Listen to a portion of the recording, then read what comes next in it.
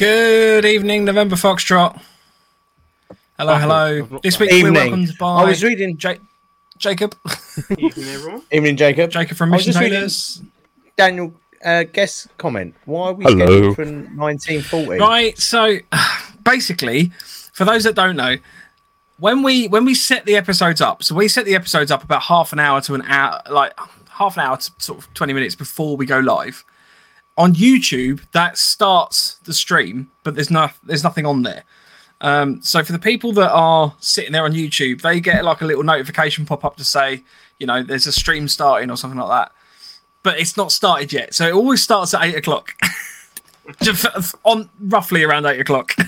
Somewhere between 5:02 and 5 past. Shame on you, Daniel, for not knowing. No, not sorry, Daniel. Shame on Daniel for not knowing it's been 8 o'clock every other week. Hi Daniel, hi Kieran, hi Harry, hi James, Les, Terry, Adventures of Zulu, John Smith. Good evening, welcome in. Evening all. Daniel Brewer, hello. It's been a while. It has. Hello. Welcome, we're obviously joined by Jacob from Mission Tailors this week.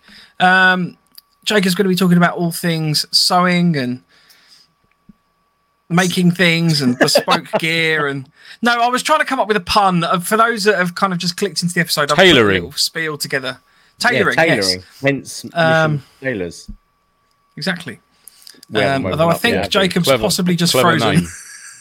Oh, he's frozen. Ah. No, he's just very stern-faced and staring at you. It's very stoic.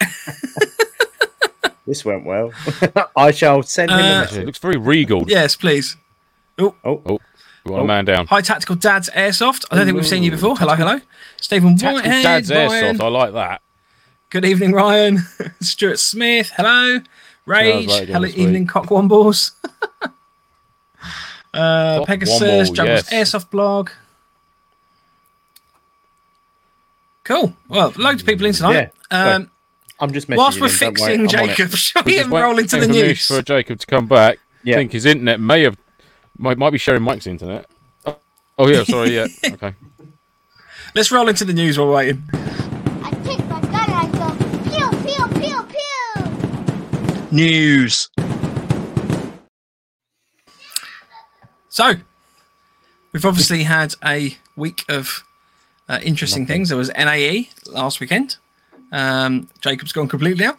Andy, if you could just deal with that would be great. We've also had NAE or National Airsoft Festival last weekend.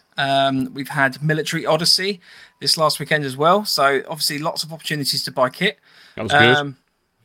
Which was quite good. You obviously went to Odyssey last. Do you want to talk about your purchases or anything like that? Did you? I really enjoyed Odyssey. Good? Yes, I did.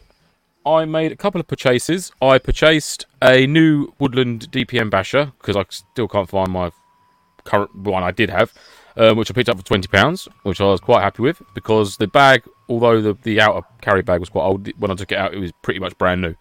So I thought I was gleaming. So yeah, well happy with that. And I picked up an MTP Bergen for £10 because the front pocket had a ripped hole, which I was going to take off anyhow because I've modded it. And I've done my first bit of moddies. So there's my £10 Bergen. Pepper's one was a Woodland DPM. This is an MTP. Sorry, from Military Odyssey. Yeah. So yeah, I had 3 spare Osprey utility pouches knocking about, so I've stitched them onto the front, and yeah, so I've modded that. So that was my purchases from Military Odyssey was a basher and a £10 shortback Bergen, which was an absolute bargain. And Les and Terry and John and Tom were very, very cross that I'd found this Bergen before them. Just come walking up in between all the stalls like, oh. Yeah, sorry about that. That's all right, that's fine. You missed Mike's lovely intro to your interview. Yeah, you looked very stern for a second. So yeah, that was my purchase. It's a great show as well. Yeah, you froze like that. I've got a couple bits. I was like, yeah, that's good. I like that look. I got two of these. I think these are. I can't remember what they're called now. Trip mine posts. Trip flares. Trip flare posts. Yeah, what they're called, sticks. Which you can obviously put in the ground. You can use for a variety of things. I've seen these used for cooking meat over a fire as well. So you can obviously put meat through a stick and rest that on there.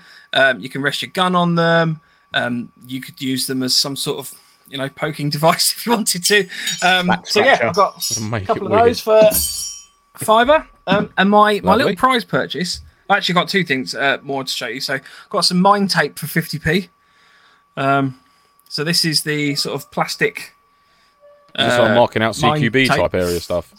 Basically, yeah. So where we're doing some training and bits and pieces of that, I thought 50p, you can't argue with that. And then I got a Keeler jacket. I'm very excited about my Keeler jacket. I got a Woodland DPM Keeler jacket. This was £50 from Airsoft World. This is brand new. And it's so nice. It's very, very lovely. So, yeah, I won't be getting wet. Fair play, mate. I'm still yet to receive a link from you for that and look it up. I sent you a link yesterday with it on. If anyone's interested, they are on Airsoft World. They are £50 a jacket. They're very cheap in comparison for what you're getting. They've got a whole load of different sizes. So go and fight over those. I don't know how many they've got left. Good one, Mike. No, nice purchase, mate, like that. Yeah. Very nice, very nice, very nice. Any purchases on news, Andy or Jacob? No, I haven't bought anything. I bought an Australian nice. water bottle from Platter. Oh, very nice. Why not? Got a few of them. And some YKK zippers. Australian. Oh. What was the... Because What, why that was not? Australian water bottle? Obviously. Well, it's made by a company called Decor, made in Australia, but Platter sell them. They're like 1 litre, very square. They're Oh, I just like quite that. compact. And they're really light and super cheap. Ooh. Do you make a pouch for them yet? Funny you should say that. there may be something in the works. Yeah. Ooh. Tempting. Do you ever just like? Fair play. I mean, is there anything, Jacob, that you ever go, just I wish I had a pouch for that? Like you just like because presumably you are literally just like, I need this. I'm just going to make something. See, funny you should say that. Yes, but I'm too busy doing everyone else's stuff.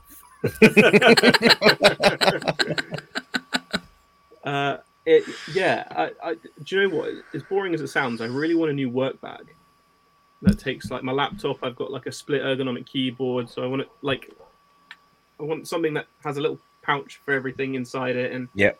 but that's been on the cards for like a year. And I got as far as getting samples for like liner fabrics in many different colors, from like a luminous pink to like black, tan. See, what you want is camo outside, like a real dark camo, and then just open it up and just bright pink. Like, Yeah, so there you go. I've even got fabric set aside, so I want to do it in a tricolor desert. So like that old American tricolor desert pattern. I got a couple of meters of 500D for that, and I got it all there. I just need to find myself a weekend to do it. It's like you find builders and like electricians and stuff like that just they never get any DIY done because they're always too busy doing other people's houses. Yeah, So- pretty much. Yeah. Yeah. Les says, Mike, what the fuck? That was priced at £75. I know, Buzz. They are for some reason cheaper on the Airsoft World website. They are £52.50. Just go on the airsoftworld.net, search Keeler. They've got the trousers and the Woodland DPM jacket if you're interested. Ryan James says lots of blokes use them on Fizz. Apparently, they also fit a JJ's pouch well. The Australian water bottles. Yeah, they're good. I think That's honestly, Ooh. me and my buds, we bought like a couple of boxes of them. They worked out at like £3 each. It's incredible. Are they Nice. quite strong? So what's then, the- being Interesting. square? Yeah, like they flex a bit, but like I'm pretty sure they're like Australian military issue or something. But I could be talking out my ass. All I know is Do they have a, sell them. in the lids, do they have like a seal in them, or is it just like a plastic on plastic? Yeah, there's like I don't know what it is. There's like a white, almost feels like foam. Oh yeah, like the They bottle. don't leak. Yeah, I know what you mean.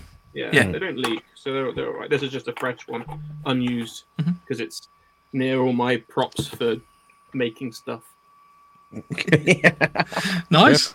Yeah, Play, mate. yeah, Nice. I like that. I flew that up. That sounds Yeah, I good. like that.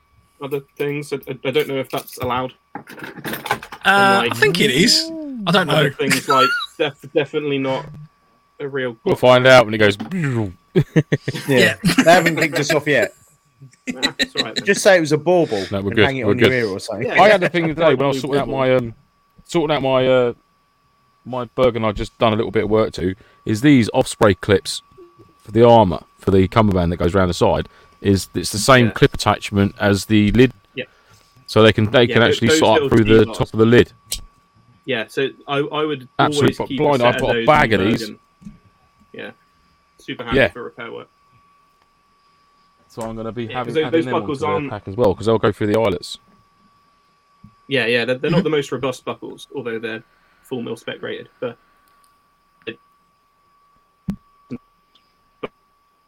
shit flies everywhere. Oh, did we lose him? Oh, There we go. He's back. There we go. You back? No. Is he back? Maybe. No, he's gone. Question from James to you, Lance. He's back. There we go. back. How did you sew the pouches back. on? I With used a a needle thread. waxed 1 mil really strong thread. It was basically a canvas sail repair kit type thing with a monstrous fucking needle like that, which was terrifying because I had to go inside the bag and then into the pouch to the edge, and I was just like, oh, please don't get my finger because this needle's bigger than my finger. And it was like every time it was like, yeah. So just a running stitch, mate, and then went back over it again. So hopefully it's strong enough, but I'll find out when I test it. I don't know how strong stitching for holding on a water bottle pouch has got to be. So we'll find out. It could well be shit, and I'll just end up sending it to Jacob to do properly, but which is highly likely going to happen. But we'll see. It was fun anyhow. It was good fun to try it. Stitches off at the end. Yeah. That's it. Yeah. Look, but this stuff is because it's like a wax stuff as well. It's almost like a paracord, so you could almost melt it, pull it back on itself, and then run your finger across when it's still really hot, and it just smeared straight into it. It's solid. It's pretty good. So yeah, it was good stuff. Good material. And it's waxed as well, so it doesn't rot or nothing. Fingers crossed. If you start finding pouches on an event and my back comes back bare, it's just a bag with a sleeping bag in it, and it's like, I don't know where all my other things have gone. Find It's them. just not even that. It's just the straps. Just the waistband. It's got lighter through the weekend. Your wife is asking, "Where's your wedding ring?" Oh. I had to wash my hands, so they're covered in oil, so it's in the shower on the windowsill. Don't worry, I've not flogged it yet. Oh, shout out to the wife as well. Happy birthday to Louise for tomorrow. There we go. Birthday shout out. tomorrow. Happy birthday. Lovely wife. Oh, It's congratulations! That was the wrong one. There we go. There we go. That's it. Yeah, it wasn't a joke. No. Not a joke. It genuinely is her birthday tomorrow. Oh, well, happy birthday. Happy birthday. Right, Thank so you, mate. we're obviously going to I'm sure be she will have a very good chatting birthday. to Jacob. So if you have any questions for him about Mission Tailors, about the stuff he makes, I've already had some questions of people sending me pictures of kit going, can he do this? So we'll be flagging some of those up. If you want to throw a question into the chat, if you could just put a little Q in front of it, it just helps us find it as we're progressing through.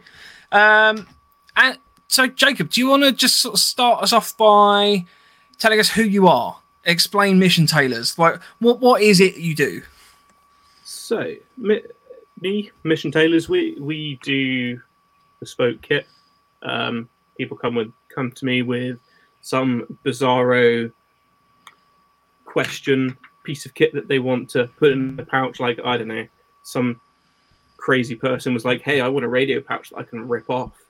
And I go, "Yeah, sure, I can do that." Who would do that? I've done work all the way from one-offs, really bespoke bits of kit, all the way to unit level, sort of 50 off quantity of whatever. I've got a few standard bits of kit that I make, and eventually they'll be on the website. That's been under construction for like 2 years.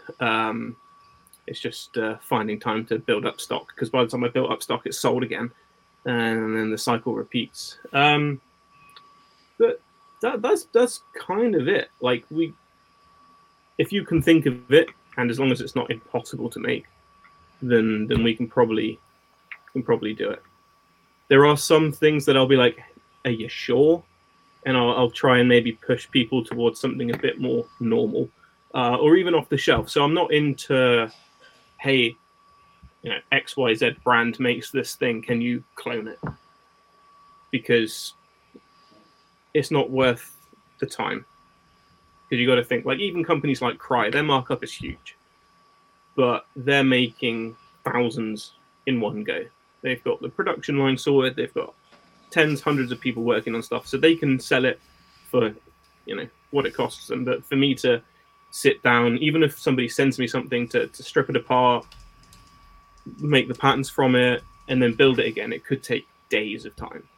And nobody's going to want to pay little old me, X pounds an hour to, build them this clone of something. I did. And you regretted it afterwards, though. Yeah, maybe. No, I don't regret anything really. I really so what got me started with this is I'm an engineer, so I like fixing problems. I like working out how stuff is made. It's started off with as an airsofter. I ran Danish camo for a good while. So I was like, that's unique. Nobody's got it. But can you find kit? Nope. You can get the odd bit of surplus kit, usually a Bergen or a rocket pouch. Mm-hmm. And that's no good to anyone, really, unless you're doing milsims. And at the time, I wasn't really. So I was like, hey, well, I've got this multicam Pharaoh dangler. I was like, and I can buy the Danish camo fabric. Like, what do I need? I was like, a sewing machine, some thread. And I had never sewed anything in my life. So I asked my wife, I was like, hey, remember many years ago when you had a sewing machine? Have you still got that? She's like, oh, no, I've binned it years ago. Oh, damn it. So trawling through Facebook Marketplace to find my first sewing machine, which I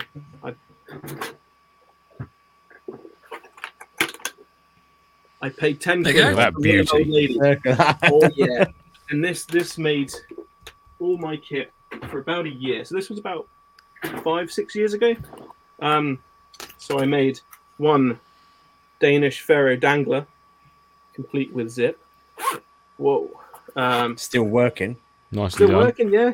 Still and working. I added in some webbing so I could tie in, my torch and my BFG priming rod and all that sort of stuff, so I wouldn't lose it. And it's seen better days. It's well worn, but it worked well, held up well.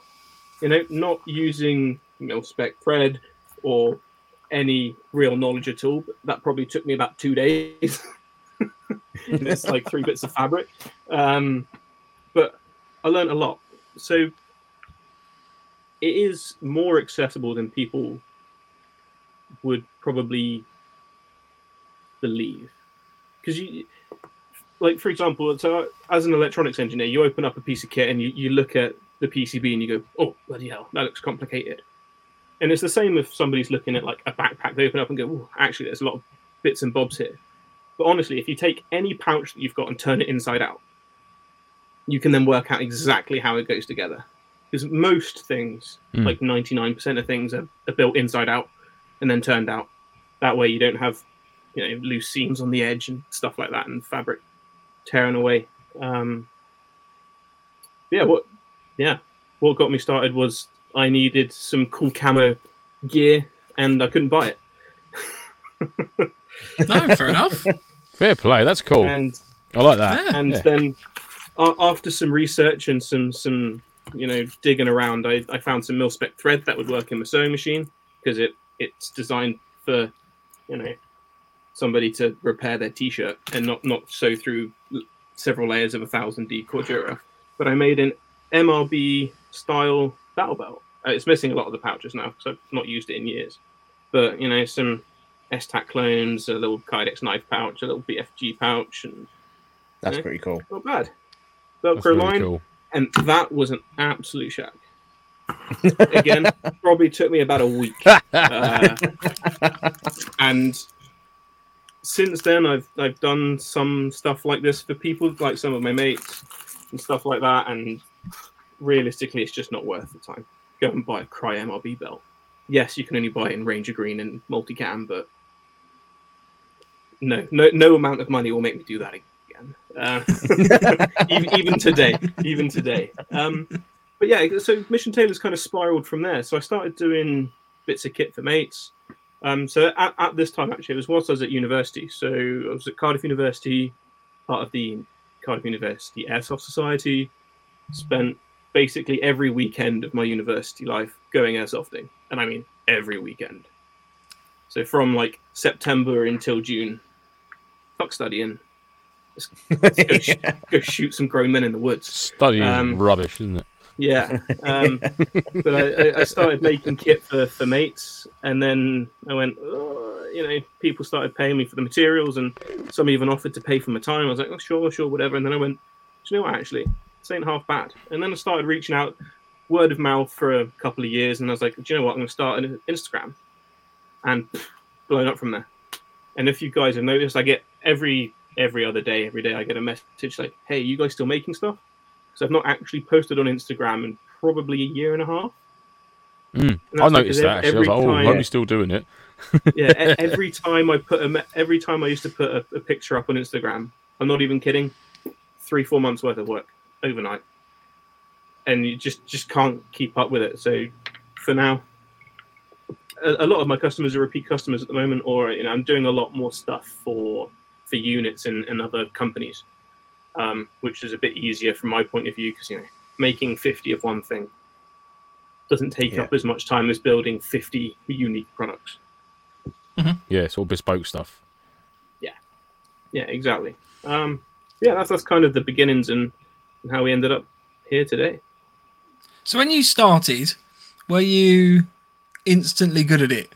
Did you find, or were you like? Because I mean, I'm only coming at this question. I've done a little bit of sewing, and I very much have the whole fuck it, that will do realm of, I haven't quite cut that straight, but and the sewing's like a little bit wonky and stuff like that.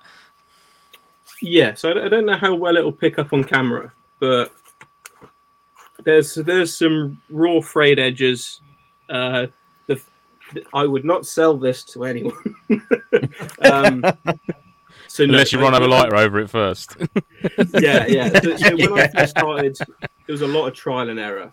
There was a lot of ripped up bits of kit that never saw the light of day. But like anything, really, practice. Keep making stuff, keep building stuff, and eventually you'll work it out.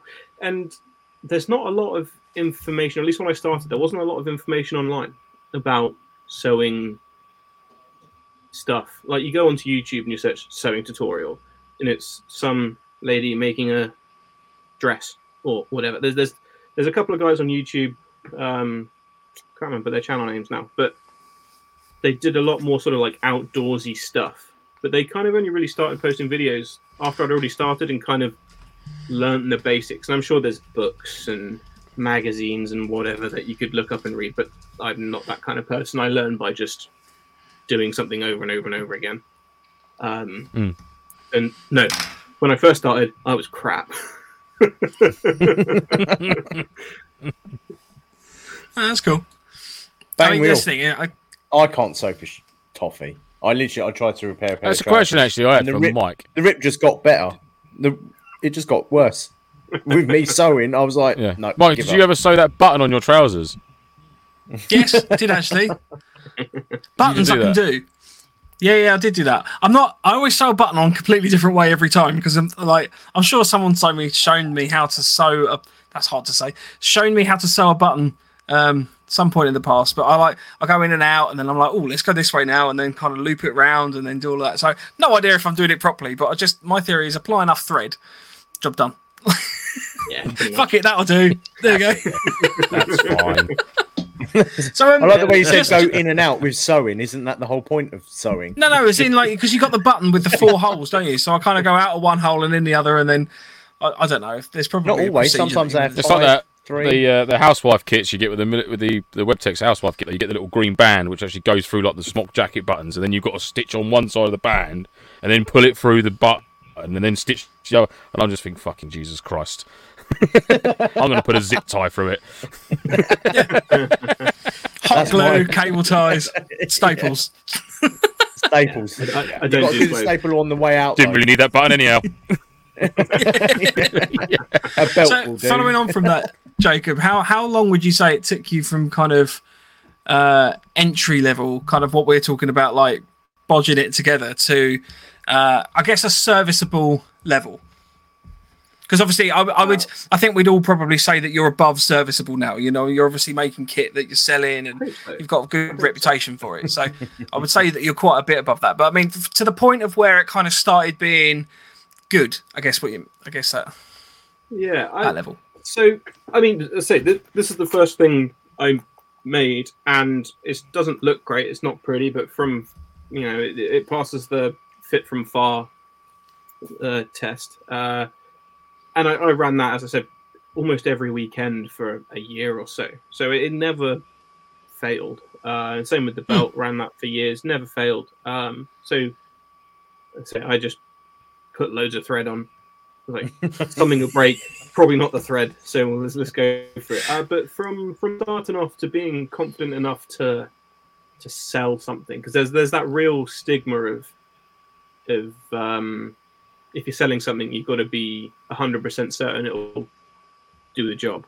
And it was probably a year and a half, maybe 2 years. Mm-hmm. But sewing kits for my mates, I didn't care if their kit fell apart in the field because, oh well. It's just funny at that point. Yeah.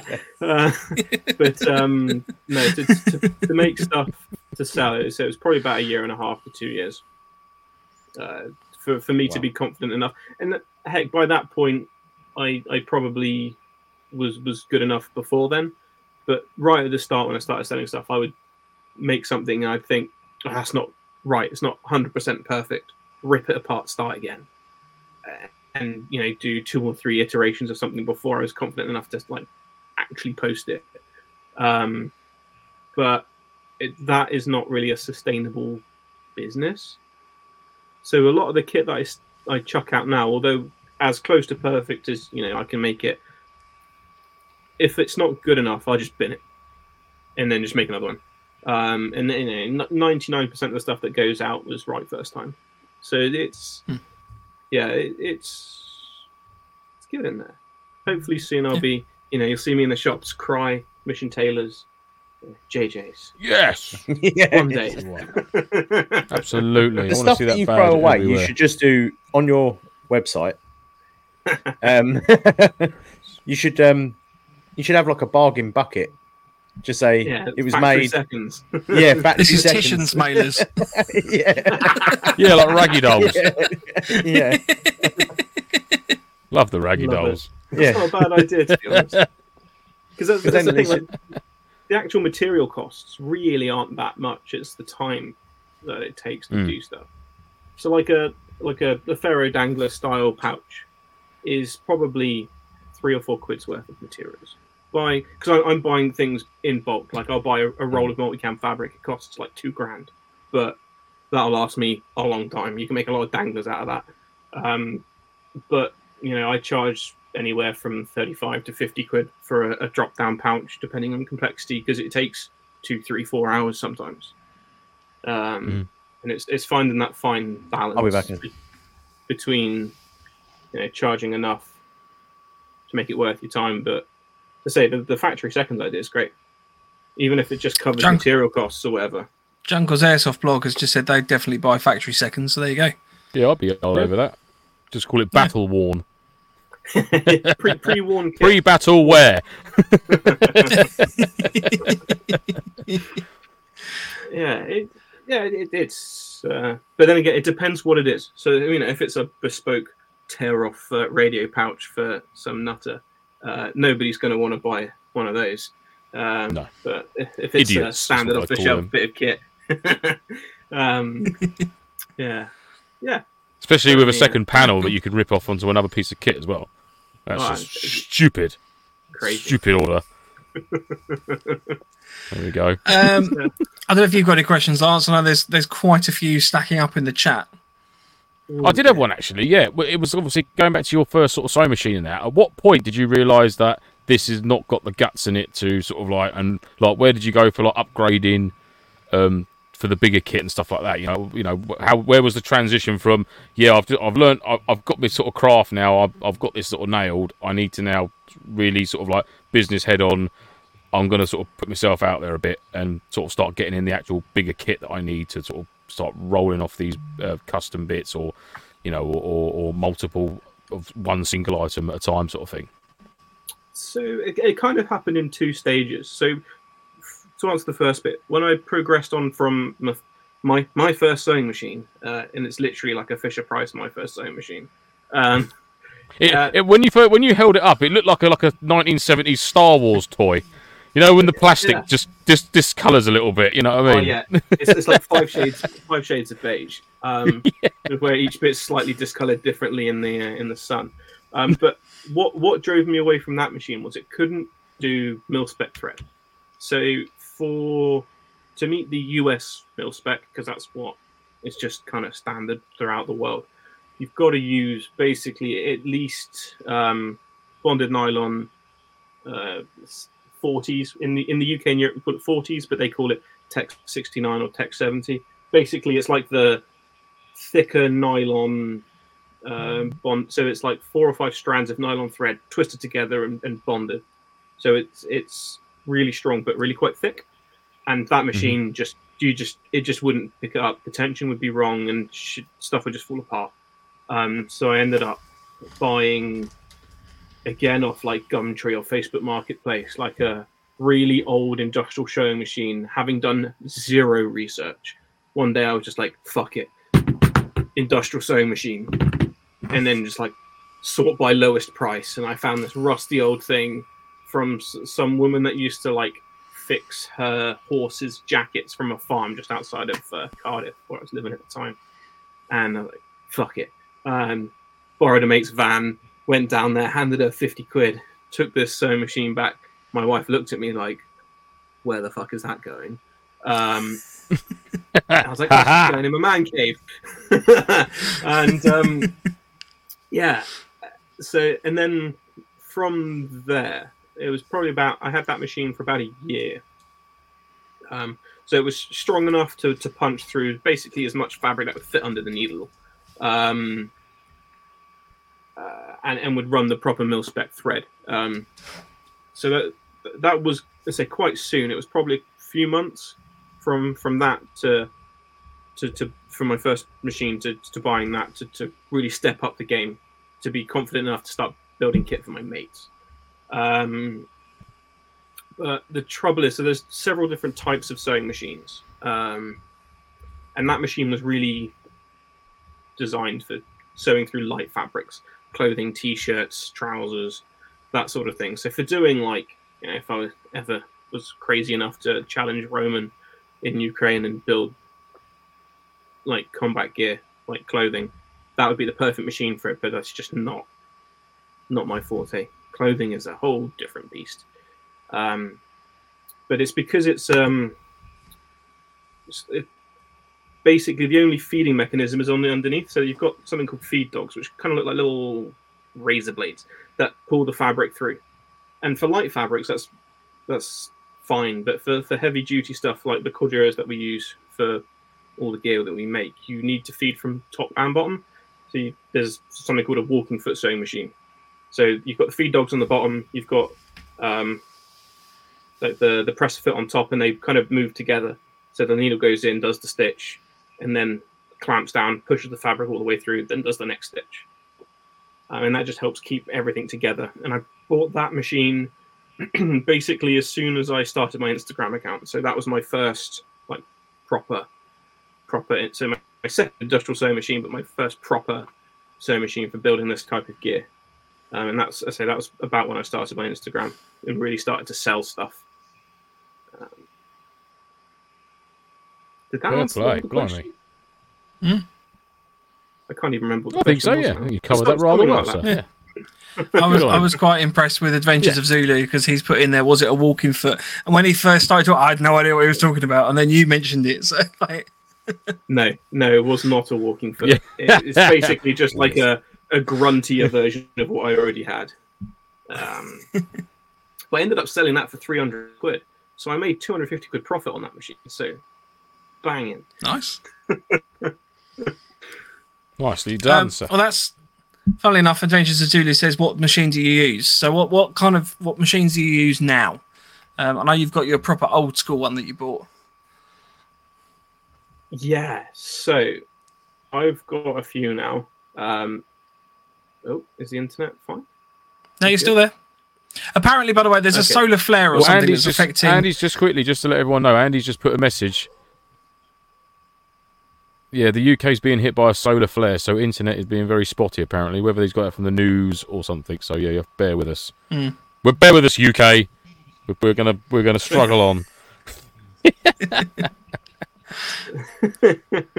So much to my wife's dismay, but now I'm in the garage, as you can see, so she doesn't have to see him anymore. But I've got in here 1, 2, 3, 4, 5 industrial sewing machines, and they've all got their own purpose, or at least Bloody hell. my wife. Oh, that was good. I was going to say, are they all set up for doing an individual task for you, then, sort of thing? Yes. So all of them are so 3 of them are walking foot. So one is a really big, it's a Brother or LS2B89 something -705. Yeah, I know it. Really big, really big. It's this one here, actually. This. Oh no! So full of shit. I prefer the 98B personally. But oh, look at that! That's a beast. That machine there. So for comparison, like, well, okay, that's actually a really bad representation, but it's a beast. And that thing. So that's sort of my main workhorse. So 90% of the work is done on that machine. It's got auto functions. It runs off an air compressor as well as electric. So, like, when you, it's like the lazy man's dream. So when you start stitching, it automatically back tacks for you. You can set how many stitches it does. It goes through, and when you finish the stitch, back tacks again for you, and then cuts the thread. So it's really good for like really churning stuff out, and that's why I bought that machine. And that's what's called a compound feed, which is slightly different to a walking foot, although kind of still a walking foot. It's so rather than the outside dogs move, the needle comes down, and then there's a feed dog in the middle, and the middle presser foot pulls the fabric through. So you've got the needle, the presser foot, and the bottom feed dogs pulling all the fabric through. I've got a Jack H2, which was my first walking foot machine, which is behind there. I can't bring myself to sell it, although I don't really need it. But it's, you know, there's that like emotional attachment to it. It's like the actual work surface is covered in all the stickers of all the other stitchers that I'm good friends with, and all the brands that I've worked with, and it's just like a nice piece. But that's my backup machine, you know. So when things don't go quite right with the big boy, I can go onto that and it will do 99.9% of the stuff. It just doesn't have any of the fancy features. Right. I've got a walking foot cylinder arm, so you might see them. They kind of look like a normal sewing machine, but rather than a flat bed, it's just got a tube. And I've got that set up for binding. So on the insides of pouches and bags and stuff, you cover the raw edges to stop them from fraying. And it's like a tape that's folded in half. So on there, there's the tape folder, a reel holder that holds the reel of webbing, and it all kind of feeds through automatically. And there's a little thing on there, and it all synchronizes together and does that. I've got a bar tack machine. It's an old brother, something or other, 300-400 maybe, and that does bar tack machines and box X machines. So it's like a fully automated. You hit it, you stick your webbing in your piece of fabric underneath it. You hit the button, and it just does like 52. You know, when you see like Molly, those zigzaggy stitches, just does that in a one. You don't have to do anything. You just put it in, and it's done. Super quick. Although it doesn't get as much use as I'd like, because I only really use it for like batch production, because chances are it's not got the right color thread on it for whatever the hell I'm building, and it's just quicker to use the machine that I'm already on to just zip up and down a couple of times to reinforce the stitch rather than turning around, getting onto the other machine, doing that, and then coming back. And then I sent these guys a picture of a over 100-year-old Singer Patcher that I've I'll dig it acquired. out. It's a lovely old machine, completely manual, hand crank treadle. So you start with the hand crank just to get the momentum going, and then there's this like foot pedal that you've got to like pump. But you'll see them in cobblers, shoe repair shops, because the actual presser foot can point in any direction. So it's super handy for mod work because you can stick your Bergen on, and then you put your pouch on, your water bottle pouch on it where you want it, and you put it on, and you can stitch that way, then you can stitch that way, then you can stitch that way, and back again without actually having to strip it apart.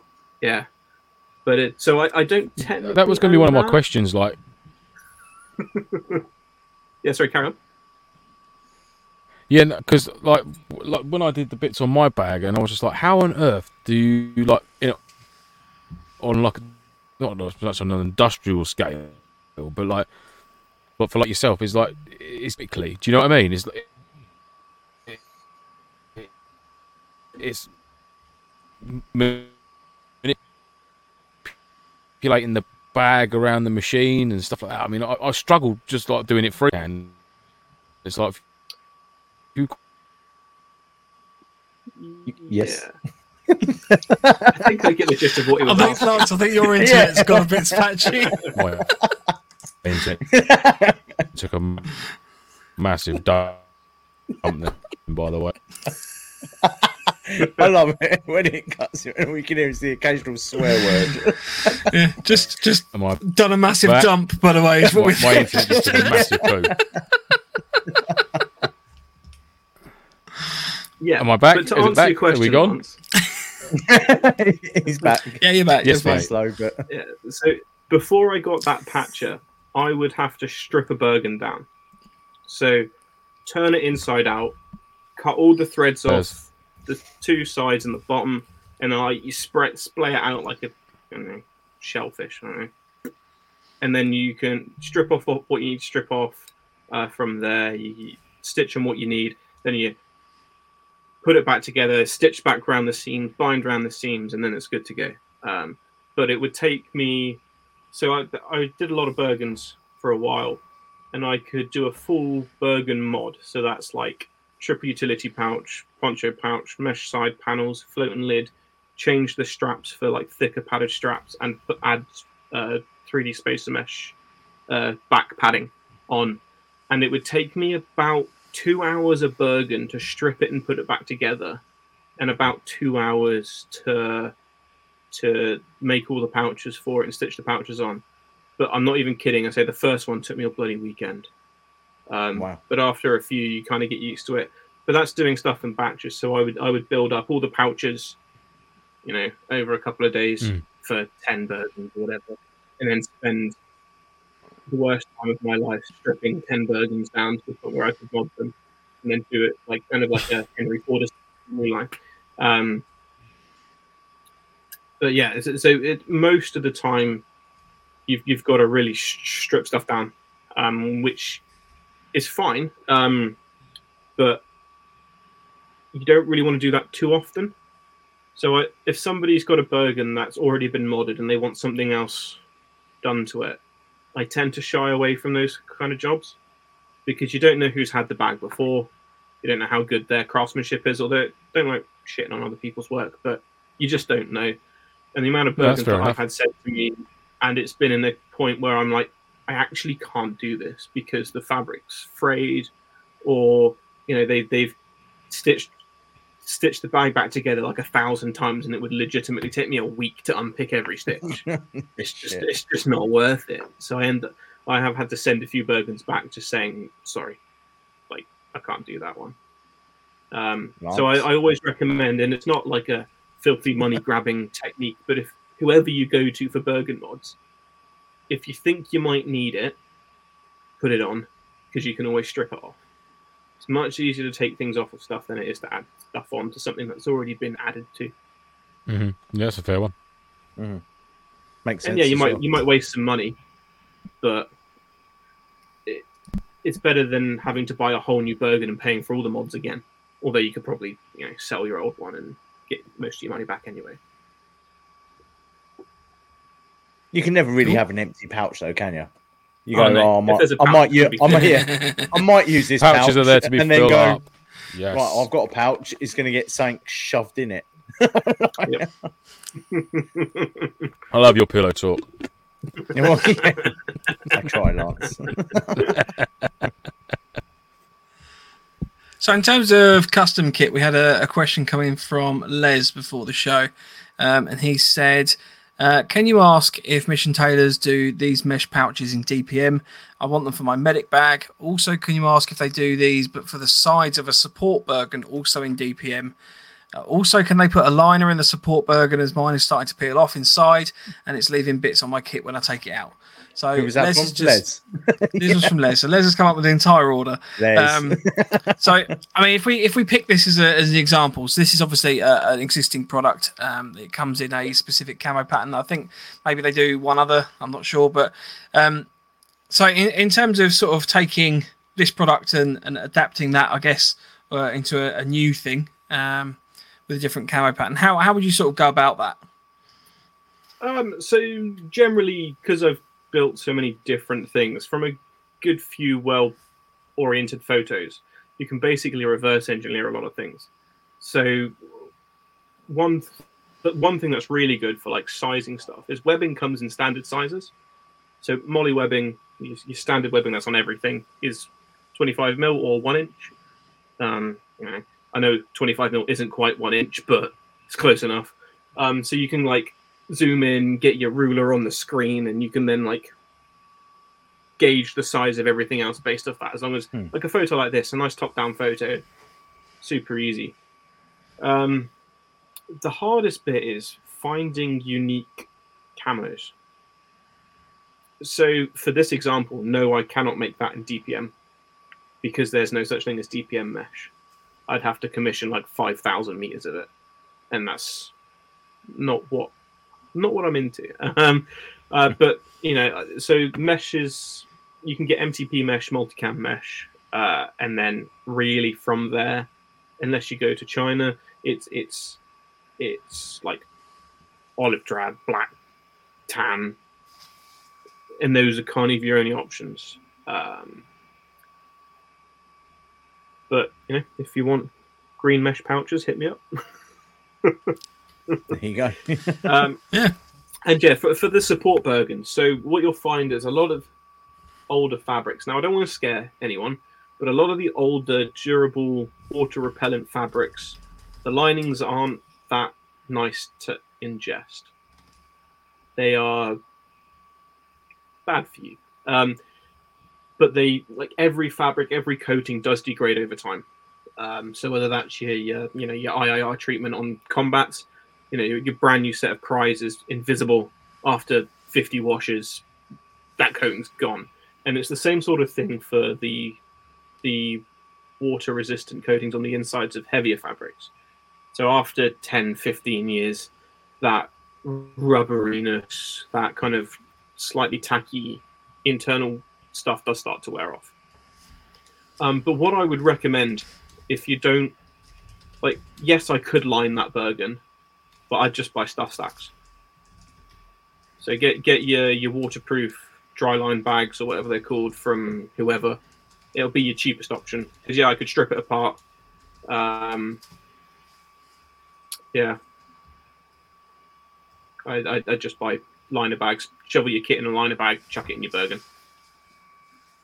Yeah, exactly what I do. So is it worth doing Les is obviously saying his liner's falling apart, and I know you said it's obviously not nice to ingest or whatever. So would it be worth doing from a safety perspective, I guess, on that front? Or could you just line over the top of it, or what he could do, turn it inside out, kind of brush it down, and you can get tent waterproofing sprays. You could line it with something like Scotch that. Brite or something like that, or yeah. But whatever you've got there, you could line it with something like that, and that'll help seal it in. the fabric will still be structurally sound.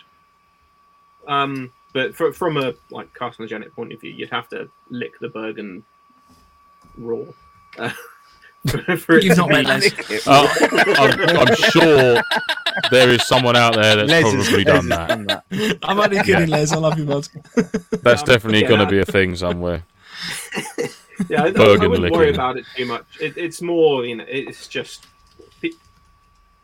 yeah, old kit will degrade. I would say it would probably be cheaper to find a better condition support bergen in DPM than it would be to strip it down, line it, and put it back together again. So if someone, had their own fabric, or they found their own mesh and they bought a small section, would you be willing to work with that if they posted that to you, or? Yeah. I've done stuff like that before. There was a guy years ago that wanted some Czech camo stuff made, which was super cool. It's the sort of thing that you can't really buy, although maybe you can, but I just don't know where I would get it from. They sent me, a couple of meters of fabric and a few meters of webbing, and I made him basically like a full fucking loadout. Like he had he managed to source a plate carrier, but all the mag pouches, like drop down pouch, all sorts of stuff. That's cool. So yeah, stuff like that is fine. What I would say is check first before buying anything, because not all fabrics are made equal. So what would you recommend as a minimum if people were thinking about that? So for gear, the minimum standard is 500D Cordura, or Cordura is a brand, so any kind of nylon for mil spec or polyester is fine, 500D, and that stands for the actual like weight of the individual fibers that are woven together to make the fabric, and that's got pretty good abrasion resistance, pretty strong, and if it's got a water repellent coating on it, then a winner. So otherwise, your stuff won't be waterproof. I would always buy from UK, European, or US suppliers. 9 times out of 10, it's going to be decent quality. And that's not to say stuff coming out of like China isn't good, but you don't know until you've got it, and you're wasting 6 weeks waiting for it. Yeah.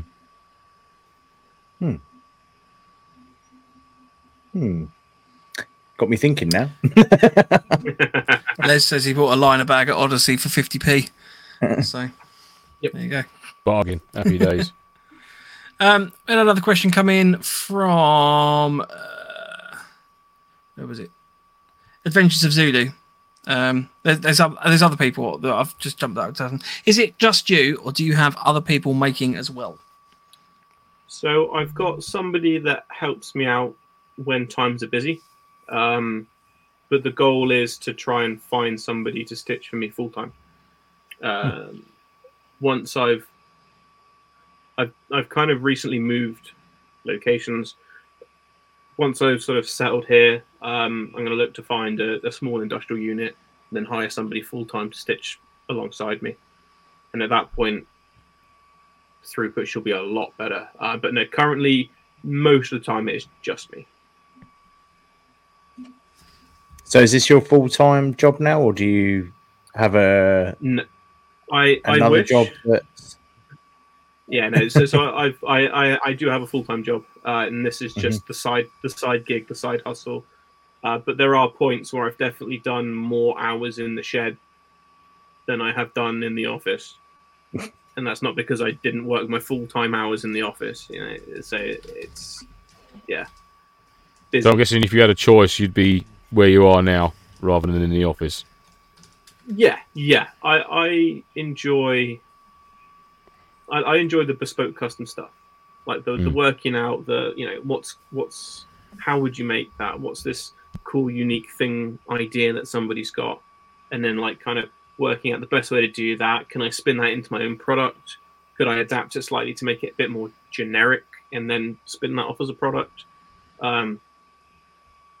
And then hire somebody who can just sit there and just sew at the machine all day.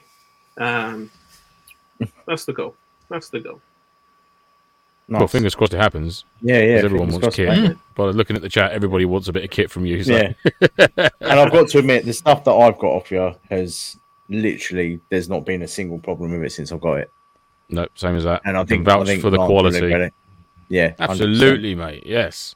I don't know if anyone. I don't know. Did my dangler? Were any more rolled off the production line, or is this a unique one piece? So I've had people ask for them. I have done a couple in a similar fashion. So with the two 40mm pouches, but a lot of people want a smaller pouch because it is quite long. Yes. Although if you're looking for He's that got a lot underbelly of dangle to cover. An awful lot of dangle there. It's the quality for me. It's just the sheer quality. It's like just everything. It's just all brilliant. I think you've had that for 2.5 years now, at least. Yeah. Absolutely. Sorry, my light's playing silly buggers now. There we go. Let's move over there. It's back again. Solar flare. You've had that Solar at least flares. 2.5 years. I mean, I have to profess, It's the little I've touches not actually, as well. I've not actually bought anything from Mission Tailors, so There's Shame always on time. you, Mike Fraser. Shame on you, mate. Unbelievable. But yeah, I mean, the stuff that I've seen that you've been making for people looks pretty good. So And the On that so I thread, mentioned the rip-off comms pouch, which is there. That was There the you go. first one, wasn't it? Was that the first thing? Yeah. Or was it the That was the dangler the first first thing? That That was that the first was the thing. So first. that can go Yeah. all my comms. I think it's got a little Kydex insert for 2 Bofangs, little loops for cables and that to come out of, and that can just go onto my plate carrier, or I can rip it off and chuck it onto my backpack or onto my chest rig. It lives on my chest rig because it works really well with that. So I do like that very much. That one is a Yeah. one-off. I can tell you that for sure. Here you go, look.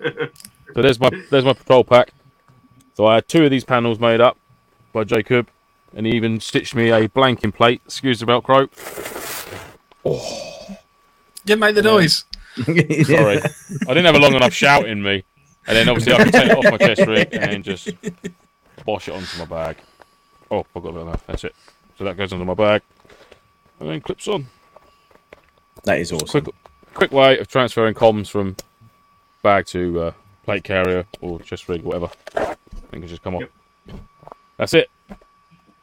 Yeah, That was a I mine. fun loved it. It was exactly what I wanted as well. I was very, very happy. We lads show? Yes, screw it. They can kick us off. My do you remember the pain in the ass this one was?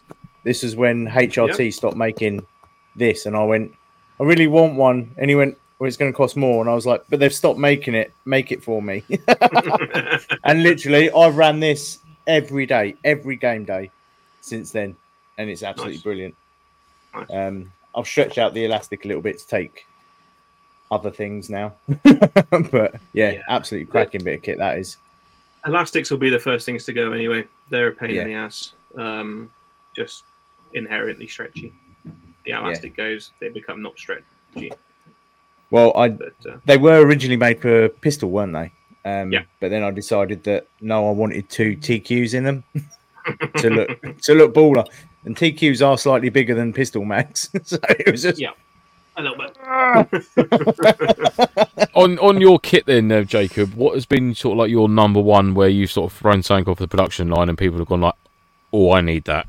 Like, what's been your sort of like your best selling bit of kit that you've sort of almost like a Mission Tailors exclusive bit of kit? So Whether that's been airsoft or for the forces or whatnot, or a bit of both. So a lot of the recurring jobs, the high runners are for serving. It's although not branded, I don't brand it, but one of the biggest sellers, I actually just sell it on eBay because easier for people to find.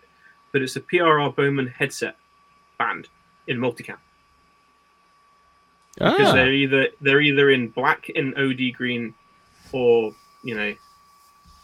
if you're lucky, you might find a tan one. But I do like multicam little mesh bit with multicam elastic, and I sell loads of those. Absolutely loads of them. They're not expensive, but they're not cheap. I think they're 20 quid on eBay. But I a lot of those go, and I have had some people buy more than one but like not in one transaction. Like every few months they'll buy another one. Clearly somebody, like one of their mates, wants one, and they just buy it for them. But my biggest product, so I've got two, and they're designed. That's these, isn't it? Oh, kind of. Very similar. Very similar. Okay. Sorry, bud. Very similar. No, that's a cool product, and I'll talk about that after this actually. Okay. So I do. Can I have a guess? Can I have a guess what it is? What those are? Yeah. Oh yeah, go on then. We'll do that now. We'll do that now. Guess what they are? I reckon they're watch covers. Yeah. Woo! Are they? Yeah. They're awesome. Featured on Grand Thumb's YouTube channel as well. For those that followed. Only reason I know that I'm not gonna say that I'm really super cool, and I knew that because I knew that. Only reason I know that is because my brother-in-law used to use an old Bowman cover headset for his watch, and he went, "You know what you need to do to spare one of that?" I was like, "What's that?" He said, "Use it on your watch as a cover." I was like, "Oh, okay, cool. Yeah, nice one." So it's basically the same mesh headband, but rather than like the loop at the bottom for the elastic to go around, I put like a little what's called a tri-glide or a square ring on the bottom. So then the bit that would go into the headset just goes onto that. So there's no knot, there's no nothing. It's nice and comfortable. And that's a bespoke product that I do for Sterling timepieces. Cool. That's So that was cool. probably one of the most recent batches. So there's probably, I think there's like 5 to 10 of the Coyote ones, 20 odd of the green ones, and like 50 odd of the multicam ones. Yeah, nice, man.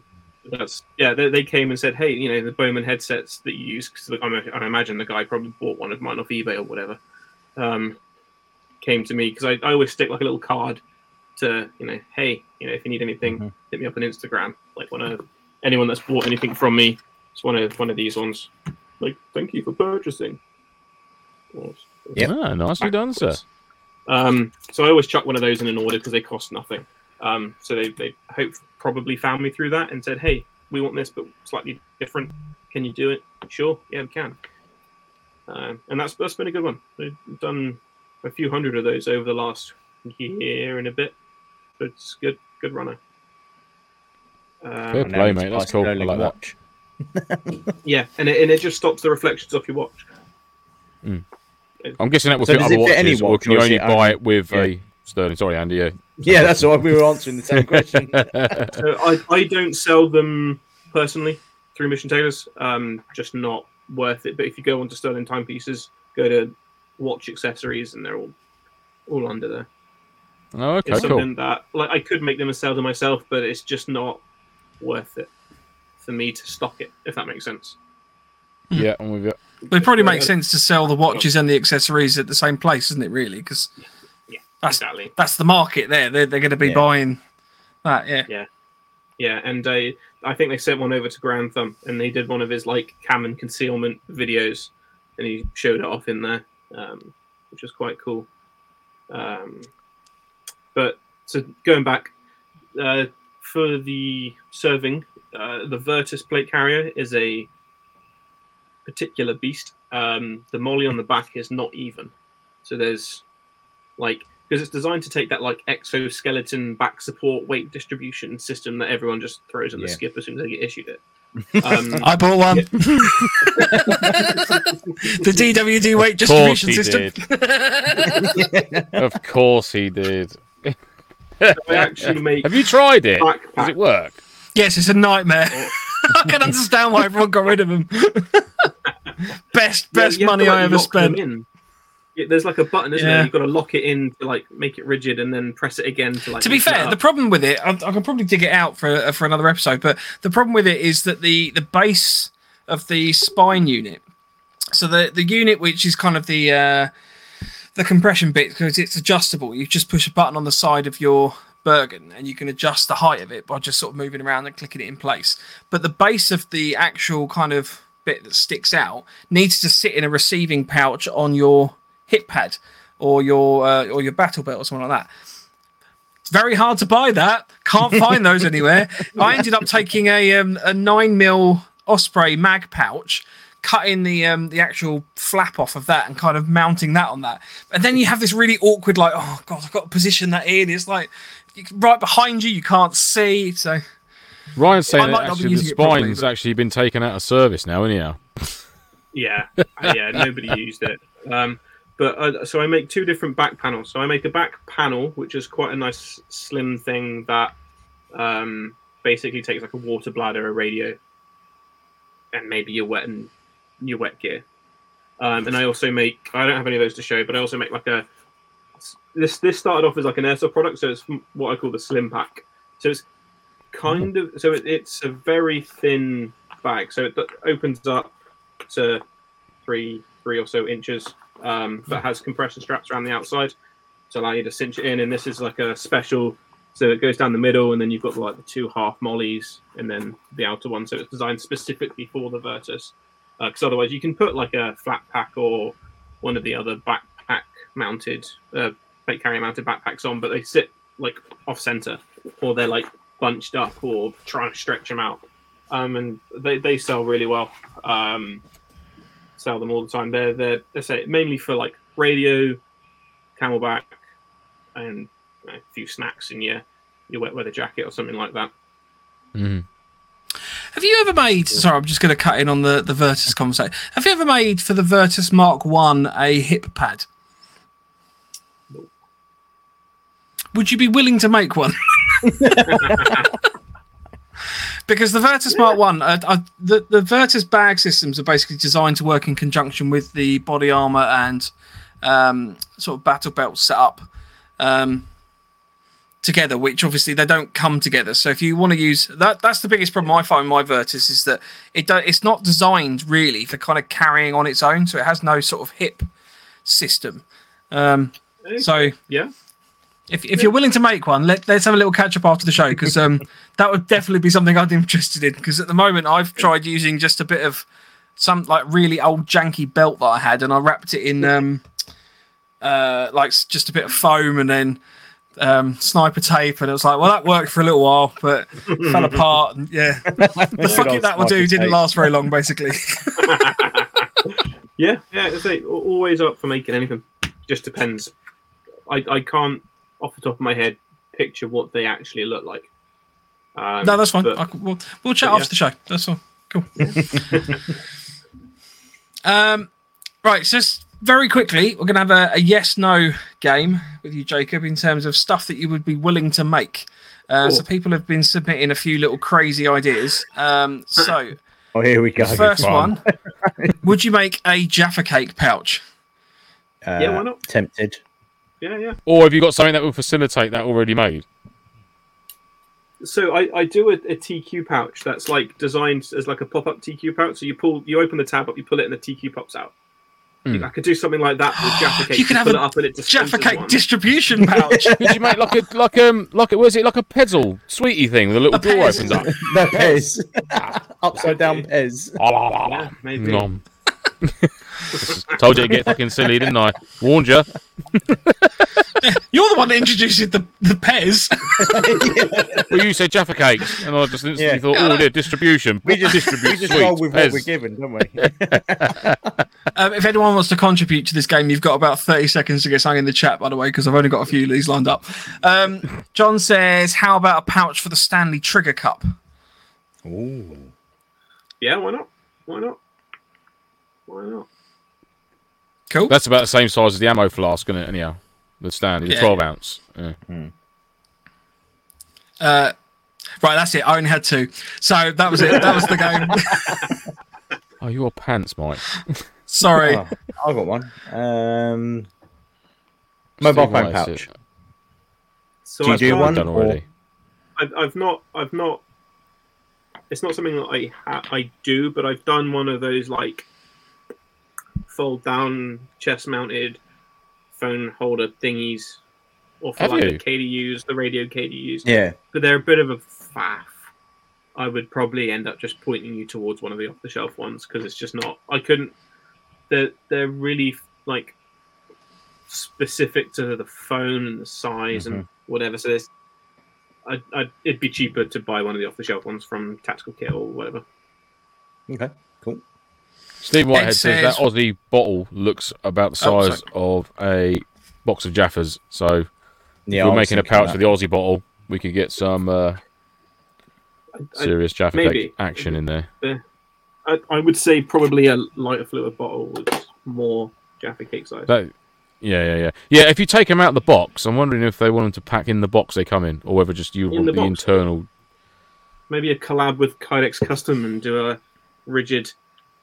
A rigid Jaffa Kydex Cake box. storage pouch. Oh my god! Yeah. Yes, Is this gonna be a November thing? Foxtrot. We'll get involved with this somehow. Just tell us how we do I it. am not This will getting be amazing. involved with Jaffa Cake No, Kydex definitely. I'll have a- custom / I Mission Tailors 100% storage pouch. Yeah. I'll even contact Jaffa Cake tomorrow, and we'll see if we'll get them in on it, and we'll have like this mil spec Jaffa Cake dispenser Pez system. It'll be And amazing. we'll send one to Grand Fun with a packet of Jaffa Yeah. Cakes and be like, Yeah. mate, do it. More moody European treats for the Yanks to get their teeth into.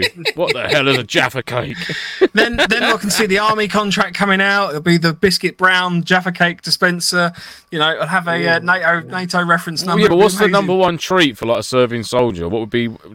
We've said Jaffa Cakes, and someone suggests Jaffa Cake, but what is the number one sort of go-to treat for a grunt in the US or a serving soldier over here, sort of thing? And what pouch Crayons? would the Oh Yeah, no, crayons. chocolate chip cookies. cookies would be the one? Chuck with it. chip cookies. The Chuck chip cookie dispenser. It's amazing. It's The selling the itself. Northern Irish American Marine. Yeah, well,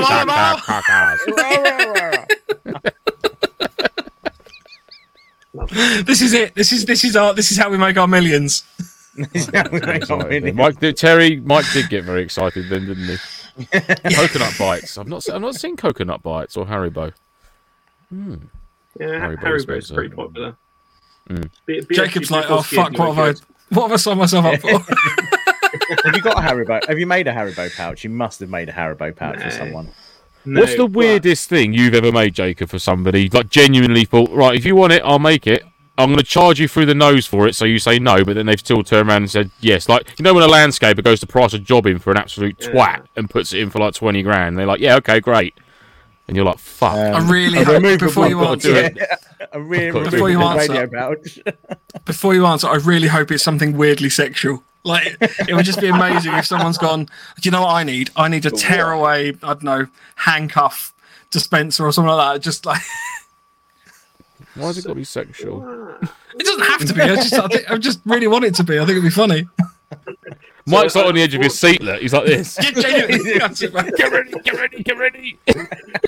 So I've not done any sexual pouches. Oh, Oh, well, that was a mistake saying that on this lot. You will Yeah. get it. I need a dildo. Hold up. Honestly, weird stuff doesn't actually come up. I've had a few jobs. I couldn't recall really what they are, but there's definitely jobs that I've priced way too high, where I've gone either I don't want to do that, or you can kind of judge it. So if they're you look through someone's Instagram feed and you see they're an avid squaddy or airsofter, and you chance it, don't you? You price it way out and you hope that they say no, but sometimes they say yes. And then even then I'm usually like, oh, but it'll be 6 months, and still hoping they say no. Yes, but please. That's fine. the most unique thing. I feel like that was aimed at me and Lance. I'll be out of prison by then, so I'll be able to use it. But no, honestly, the Sorry, Mike. most unique product I've made was your rip-off radio pouch. As boring as that is, it's probably the most unique. Like, I've had people there we send are. me stuff and I built a pouch around it and ship it back to them, but it's usually nothing obscure. It's just like some random water bottle or specific type of magazine or whatever. Right, okay. You know what you need to do? You need to make a retention line for GATs and give them to the Marines. Or commandos or So whoever they it don't was lose who them lost on training over. grounds. Yeah. Yeah. Like a sling, maybe. Do you know what I have done actually? I've done like a bungee clip, so not so much a sling for a rifle, but like a bungee clip. So not a 1-point sling, not a 2-point sling, but like it's attached to the side of your plate carrier. You clip it onto the rifle, and if you drop it, it catches it for you. So you know, but that was a one-off. It had like bungee cord in it, tubular webbing, so it had a bit of like spring to it. The hope was if you dropped it, it'd spring back up and hit him in the nuts or something. Teach him a lesson. So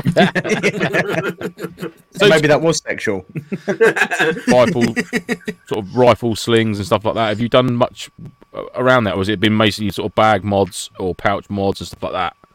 Yeah, so I've done some rifle slings, done different styles of battle belts, although belts aren't really my thing, because like the MRB style belts are super complex and take forever, and everyone and their mum's doing like a FRV Ronin tactical style battle belt, so there's just no point. That, and everyone wants Cobra buckles, and they are bloody expensive. But they are nice.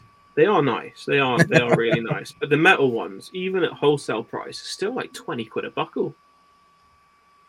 See, I wish I could get the buckle off my old webbing set, which is a transport retention webbing, and it's just like the bar, so you can put the strap through and put it back halfway, so it just pops out. It's like a really quick, stupidly strong. Once it's tightened up, you won't undo it.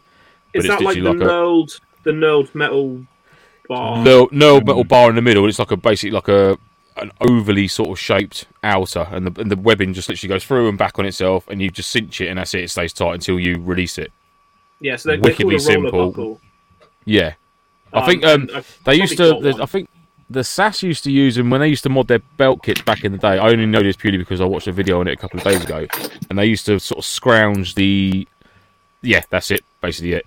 But obviously a bit more heavy duty because it was actually a cargo strapping, like lashing point, for like lashing down pallets. Yeah. So they cut the big green webbing strap, sort of metre and a half long, and that would become the belt for their belt kit, and they'd keep the buckle on the end, and that's what they used to use.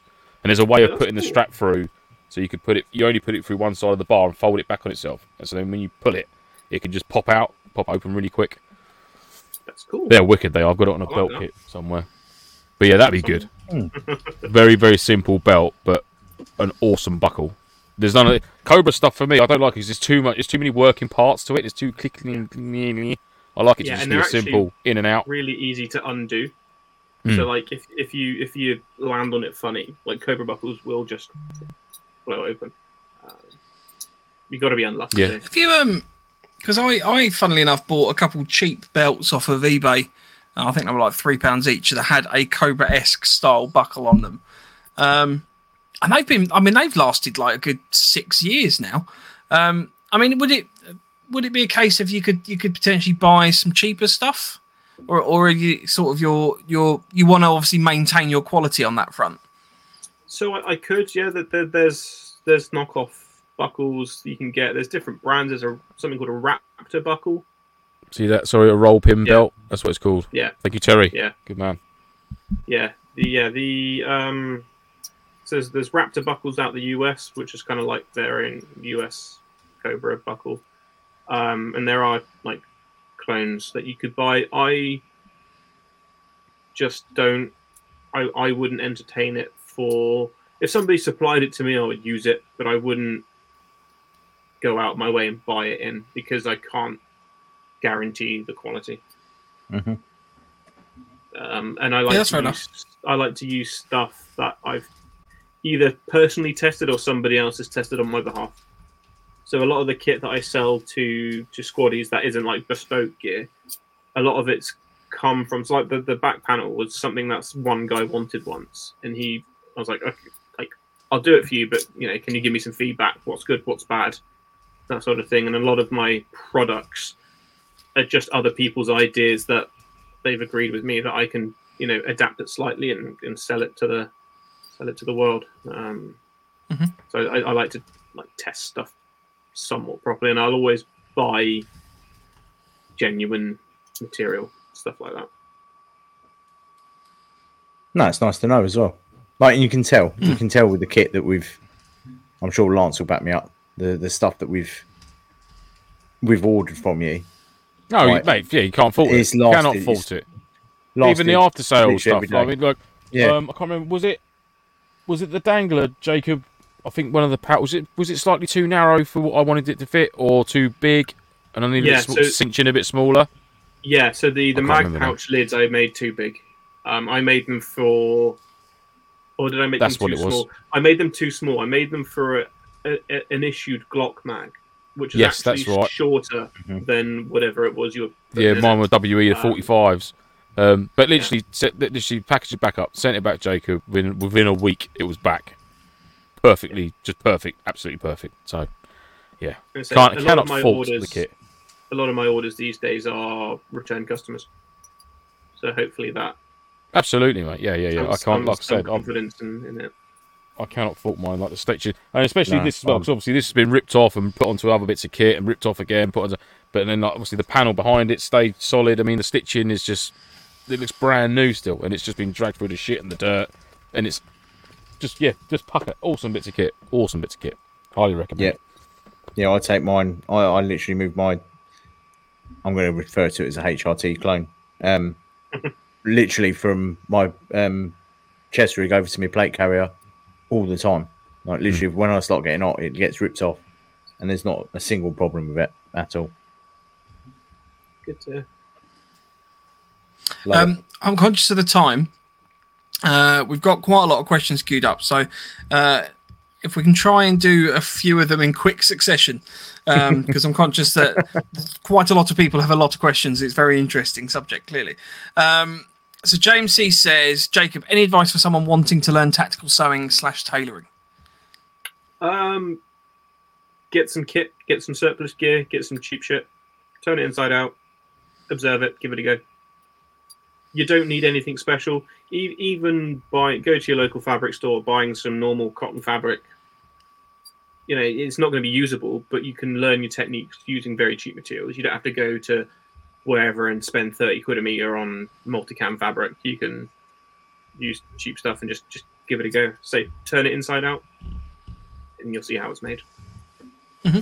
Yeah, awesome. Not that one. I'll come back to that one. Stephen Whitehead says, Jacob, do you do repro kit? I'd be interested in commissioning some pieces of Argentine green leather webbing, maybe made out of faux or veggie leather. Would that be up your street? That sounds quite sexual. Leather. So I tend to not work with leather just because I've not really had a lot of experience with it. But you know, let us know what your requirements are, and we can work on it. As I said, I tend not to do repro kit if you can buy it.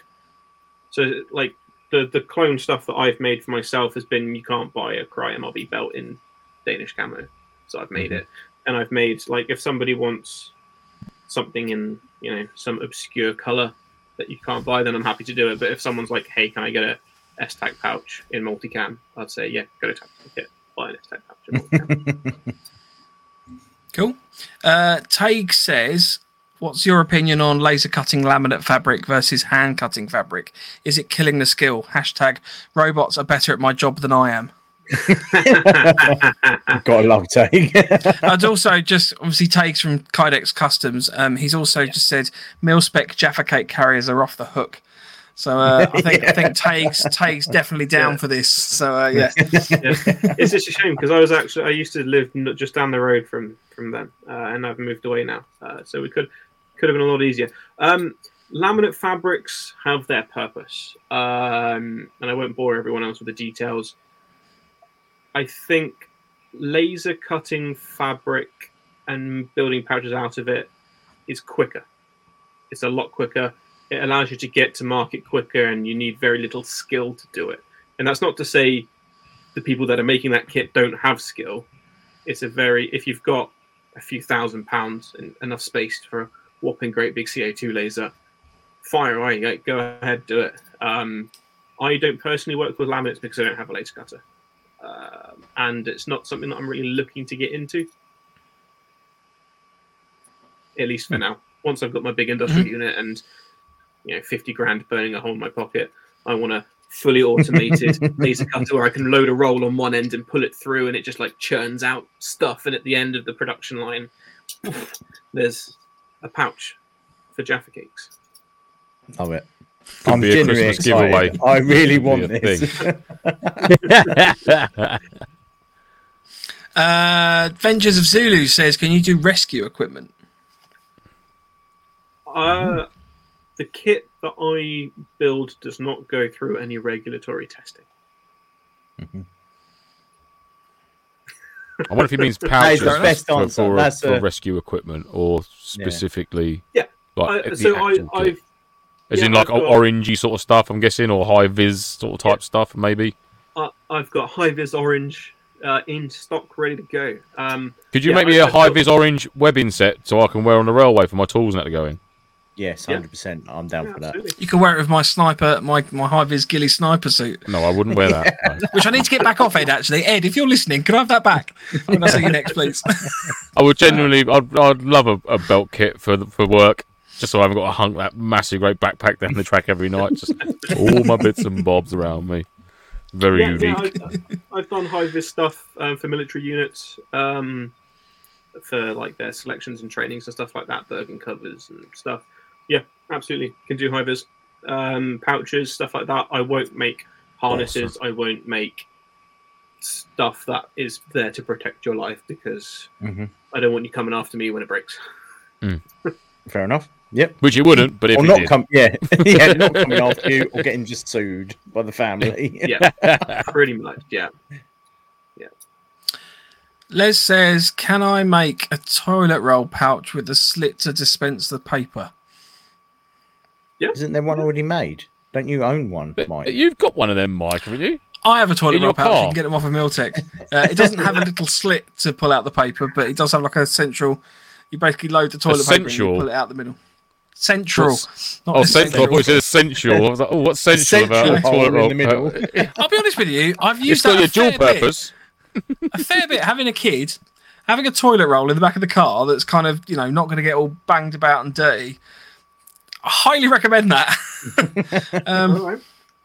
Yeah. Understood.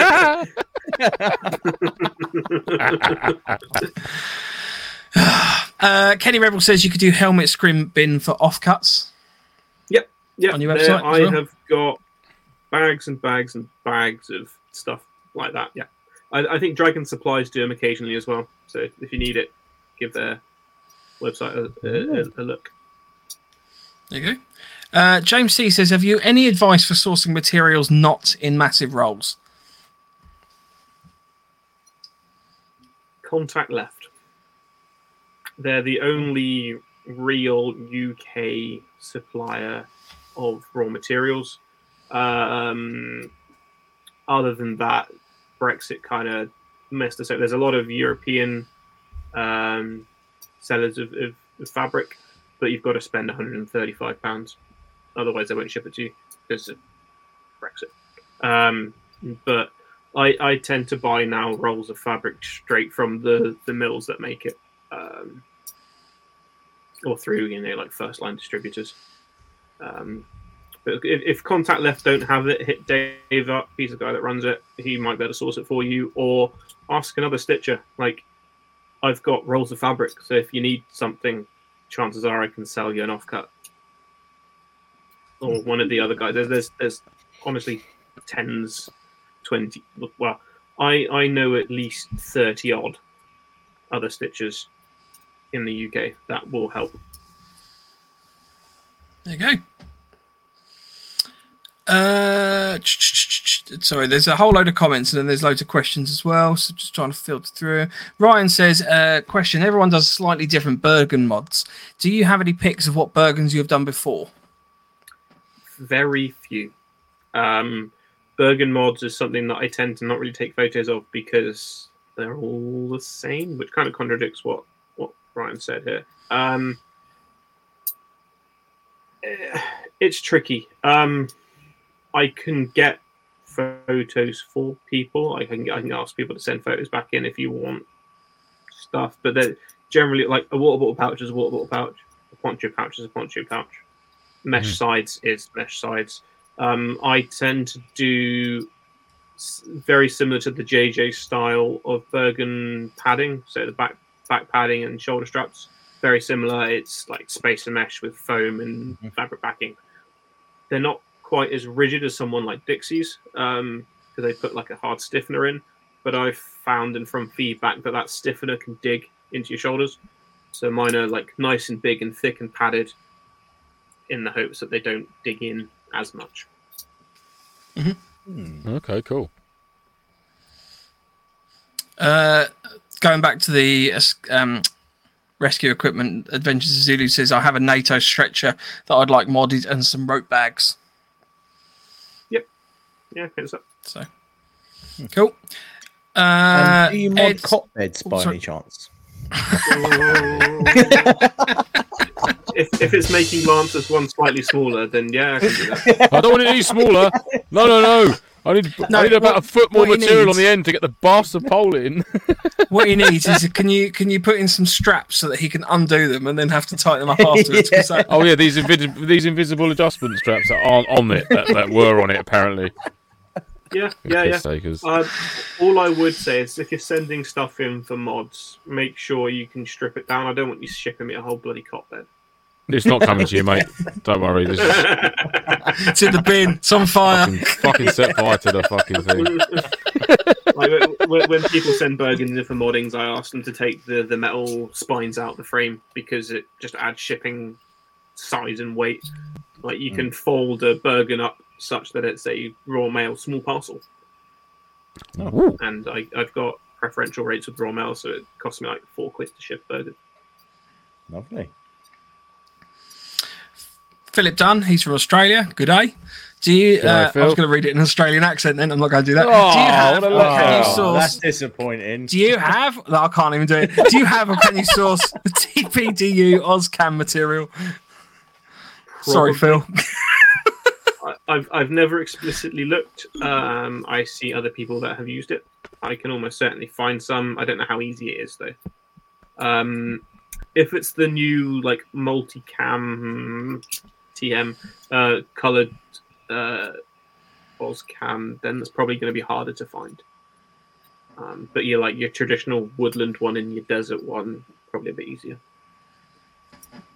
Cool. This is a cheeky one from Kenny Rebel.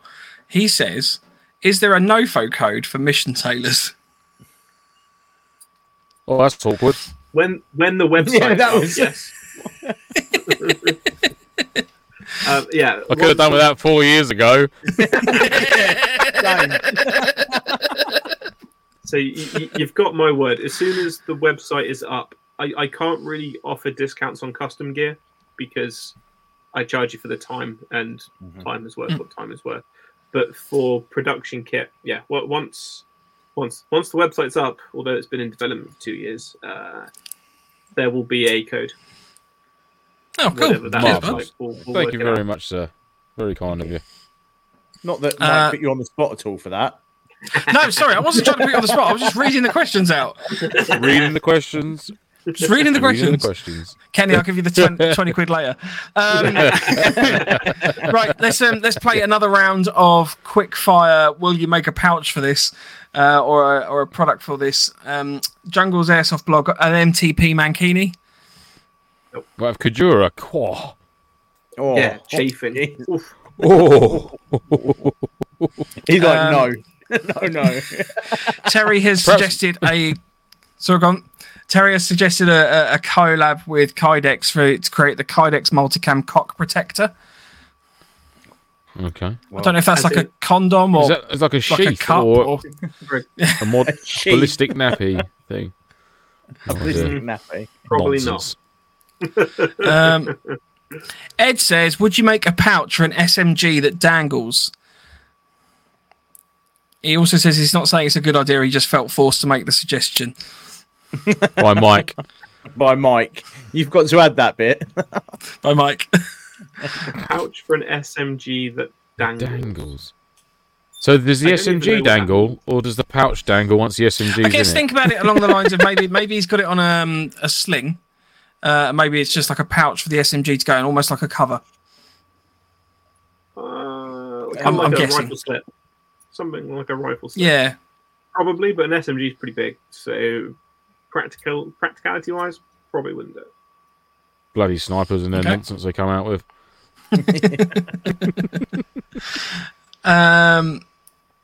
There was also a comment Ed made about the Jaffa cake thing. He said you wouldn't have to pay taxes on it as it's technically a cake pouch, not a biscuit pouch. So there you go. Yep. Sounds good. Sam Rich, serious question. Is grade 2 surplus equipment worth getting with the consideration to repair, or is it just better to go with new/light use? So obviously grade 2 is kind of not battered, but it's got some signs of wear and tear. You obviously get grade 1, super grade, and new. I think they're the So two categories, aren't they? gradings are very subjective. It depends what's wrong. If it's a DPM Bergen and it's just brown, throw it away. If it's things like buckles or replacing webbing straps and stuff like that, then yeah, I'd do it because I'm all for keeping kit going as long as it will last. But as we kind of mentioned earlier with the Bergen, like the materials do start to degrade, the water repellent nature of the materials starts to disappear. So it would depend what it is. If it's just buckles and clips and bits of webbing, yeah, absolutely. Would you, on that subject, Jacob? There, would you say it's good practice to regularly treat like Bergens with a water repellent spray or some sort of solution, or do you have? I wouldn't do it as preventative maintenance. I would do it as, oh shit, my kit's getting wet. Right. Just because the chances are whatever treatment you're putting on it, it's not going to be the same treatment that's already on there, so it might not like gel with it nicely. Okay. But for if you want something to be 100% waterproof, obviously you can't really get 100% waterproof. I'd put it in a dry bag. Yeah, exactly. Yeah. I genuinely thought you were going to start suggesting like PVA glue it or something like that. Like just paint it in. So one thing that is quite good that I use quite a lot, and it's tent seam sealant, and it's like a little bottle with a little brush on it, and it's really good for dabbing on like the seams of stuff. Because obviously when you sew through something, the needle creates a hole, and a hole is not waterproof by definition. But I only really use that on stuff that is like a Bergen cover or stuff like that. Like generally your pouches will be waterproof enough. But that stuff's really good for just touching up. If you if you see like with the Bergen earlier, if there's just one patch that's starting to flake off, just stick some of that on, just on that patch and see how it goes. Yeah, I use that on my zip that I added to my bivvy bag where I'd stitch the zip on. I used it along the seam of that, give it a good coating. Yep. So hopefully, fingers crossed, that does its job. Have you ever waxed any kit, Jacob? No. It's something that I would look into doing, mostly for like fieldcraft type stuff, like wax canvas. Looks really fun to work with. Yeah.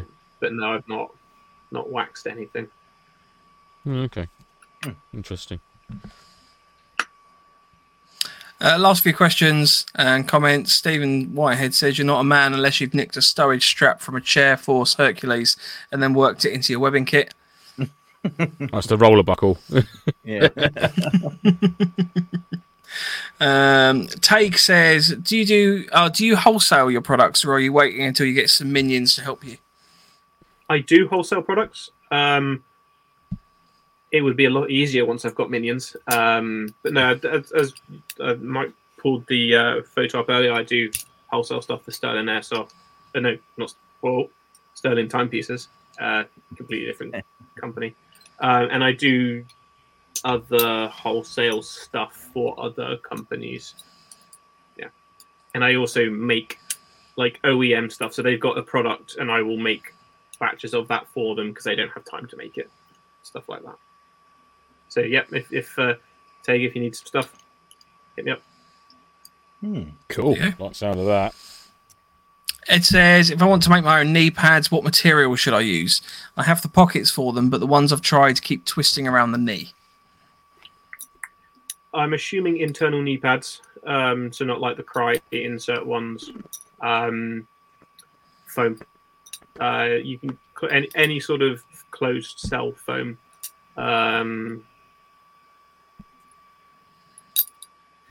Yeah.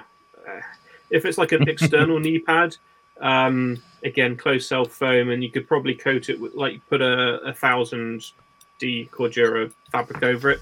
It's got pretty good abrasion resistance, but it will, like, if you're John Wick's knee sliding through whatever, you're gonna tear it up pretty quick. Like, nothing is completely abrasion resistant. Cool. Last question. Kenny says, I'm carrying an MP7 on a bungee shoulder rig, and I'm trying to make something to stow it when using a pistol, like a Velcro holder on a belt. Would you know, is that something that you could make? Probably. Probably. One thing, I mean, I don't know what, if it's just temporary storage, I have recently made a few magnetic panels. So a little molly panel that's like yay big with a big fucking magnet in it. And it was for some guys, serving guys for their shotguns. So they would have their shotgun, you know, breach through a door or whatever, and then you can just like magnet it to your side and then pick your rifle up and crack on. So if it's for temporary storage, like a magnetic holder would probably be your best bet, or something like that, because my concern would be it kicking around too much, and if you're putting it in a bag, it's just going to get bigger. Yeah, that's a good shout with a magnet. That's similar to your one for your sledgehammer, Mike, isn't it? That you've not used yet. I use it. I use it to hold the camo net up on my. Oh, fucking hell. It's that thing there that's holding that on there. It works perfectly against that. I've just not used it for anything else. It's a really good magnet. But thank you. Yeah. So, right, there was a few questions that came in, or not really questions, but just comments I'm just going to cover off just before we end the show. Rich Nelson said, how was your NAF? Didn't see you guys to say hi to you. We're going to be doing an NAF debrief next week. We're going to be having Silly Gilly on the show as well, because he was at NAF. So we're going to be having as ever. A debrief on NAF, NAE, as well as a bit of a general Q&A on Airsoft Milsim, sniping, all that sort of stuff. So it should be an interesting one to come and watch. So that'll be Wednesday, 8 o'clock next week. 8 o'clock, James not 7:40. Yeah. James Hamilton says, is the Keeler just a waterproof layer, or does it have a thermal padded layer? It's just the waterproof layer. So it's got 2 layers of... I'll say that. No, yeah, it's just the waterproof layer. I think the arms have a bit of a padding on there, but it's not really a padded product. So if anyone... Yeah. 60s power shoulders. Yeah. I've actually, funnily enough, just before the show, queued up another one because I might buy another one, because I might have one in my kit and one in my car. No, not for you. Ryan says, what is it with engineers and sewing, Lance? Love a bit of sewing, mate. It's good fun. I forgot to mention, I actually upcycled the original pouch that comes on the front of the Bergen, and I put it on the lid of my Bergen. I've got a little stow pouch now. Rather than it going to waste, I reused it because I am saving the planet one stitch at a time. There we go. Sam Rich would like a workshop tour at some point, so that might be something, Jacob, that you could do on your Instagram as your next post. Just that'd be cool. A day in the life. Workshop live. Yeah. I did. I'd genuinely be interested to see the process of a pouch from sort of like design to finished product. That would actually be a really cool thing to see if you could do that. Yeah, there's a guy in the States, I can't remember his name or what his company is, but he like live streams himself just building stuff. But he has a lot of shit to chat about, and my life's pretty boring. So I always toyed with the idea of doing like a live stream of just, you know, talking bollocks and stitching stuff together. But we've done it for an hour and 44 minutes, so.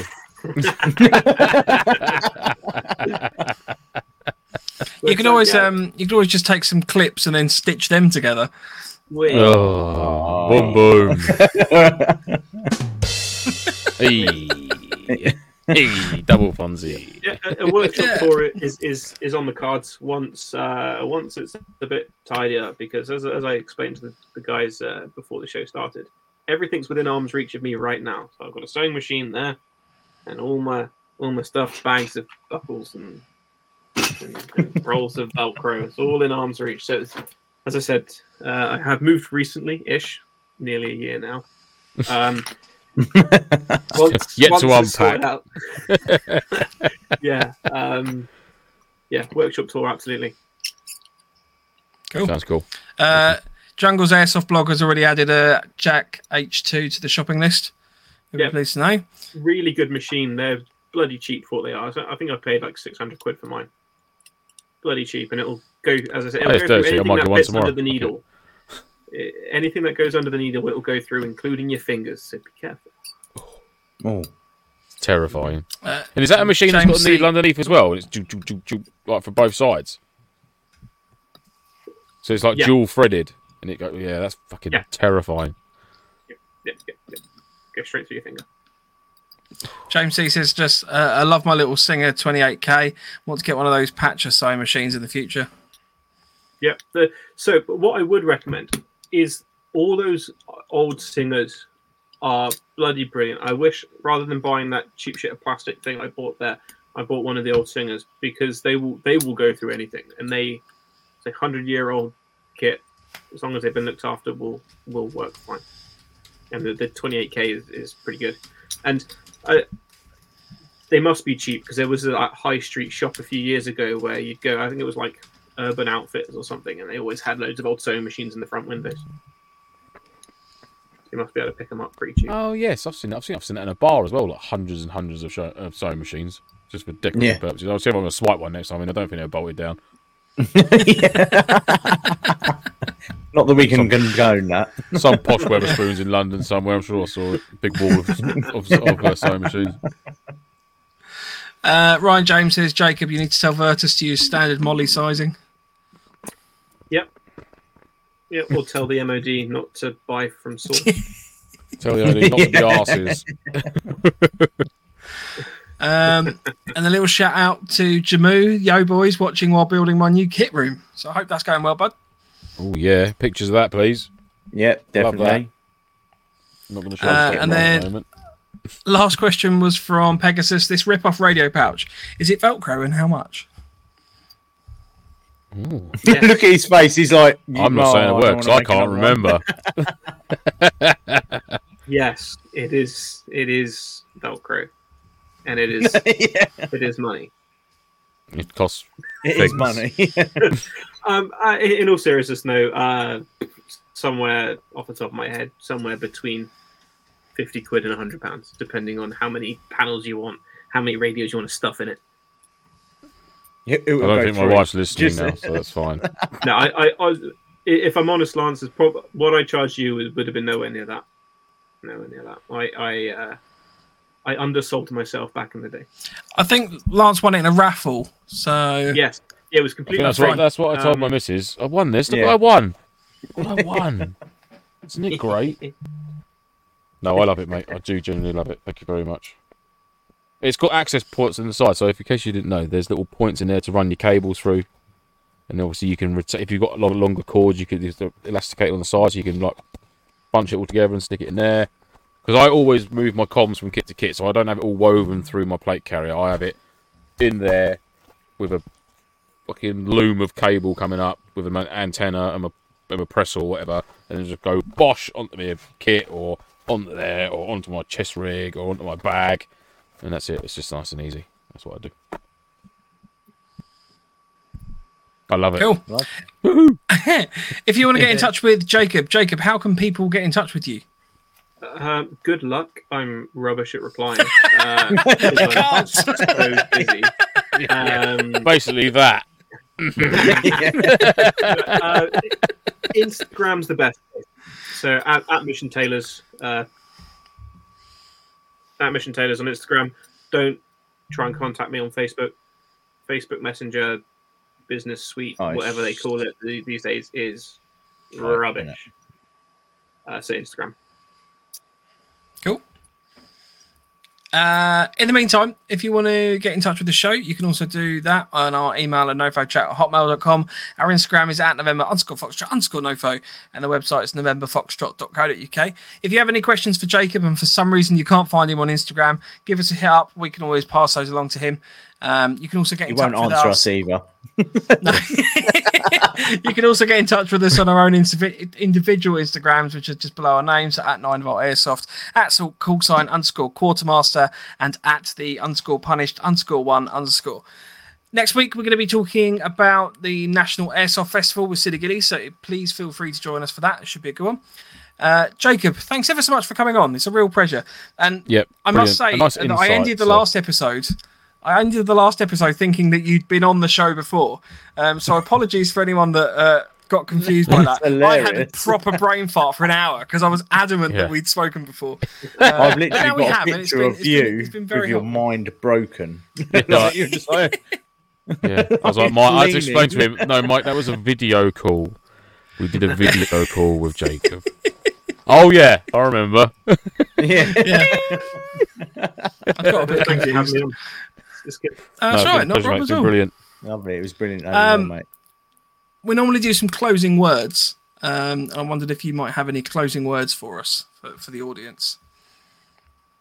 Whoa. Not to put you on the spot. Like deep philosophical ones, or just... It can be whatever you want. More than I did one once talking about poo, so... Okay, well, if you're going to make gear, and if you want to dabble in gear, only use YKK zipper. Yes. There you go. There we go. YKK zippers are the best. Yep. Yeah. Well, I hope everyone I'll tell you what, actually, the show. we should collect all these closing statements into a little. We could do like a little book of the closing statements. The closing 2023 or whatever. Might be quite nice. Yeah. On the calendar. Or not. That's probably the first one that's actually been like genuinely helpful to anybody. Oh no, I think Tay did a helpful one, didn't he? What did he say? It seems to be the guests that give more because we're reasonable crap. answers. Yeah, we're the facilitators. Right, thanks everyone so much for joining us. We'll be back next week. In the meantime, stay NoFo. Yeah. Stay NoFo, guys. Ciao, Bella. Say bye, guys. Oh, hit the like guys. button if you like the show. Oh yeah, like all them or do all those things. Leave reviews. Mike can read them out in a silly accent. Yeah. Getting quite annoyed now that no one's doing it. They're not listening to us. I haven't checked, to be fair, recently, so I will check before next week. Right, okay. Might have a barrage of reviews to read out. Mike. Yeah. Yeah, that'll be fun. Right, we'll see you all next week. See you later. Cheers, guys. See you later. Bye. Bye.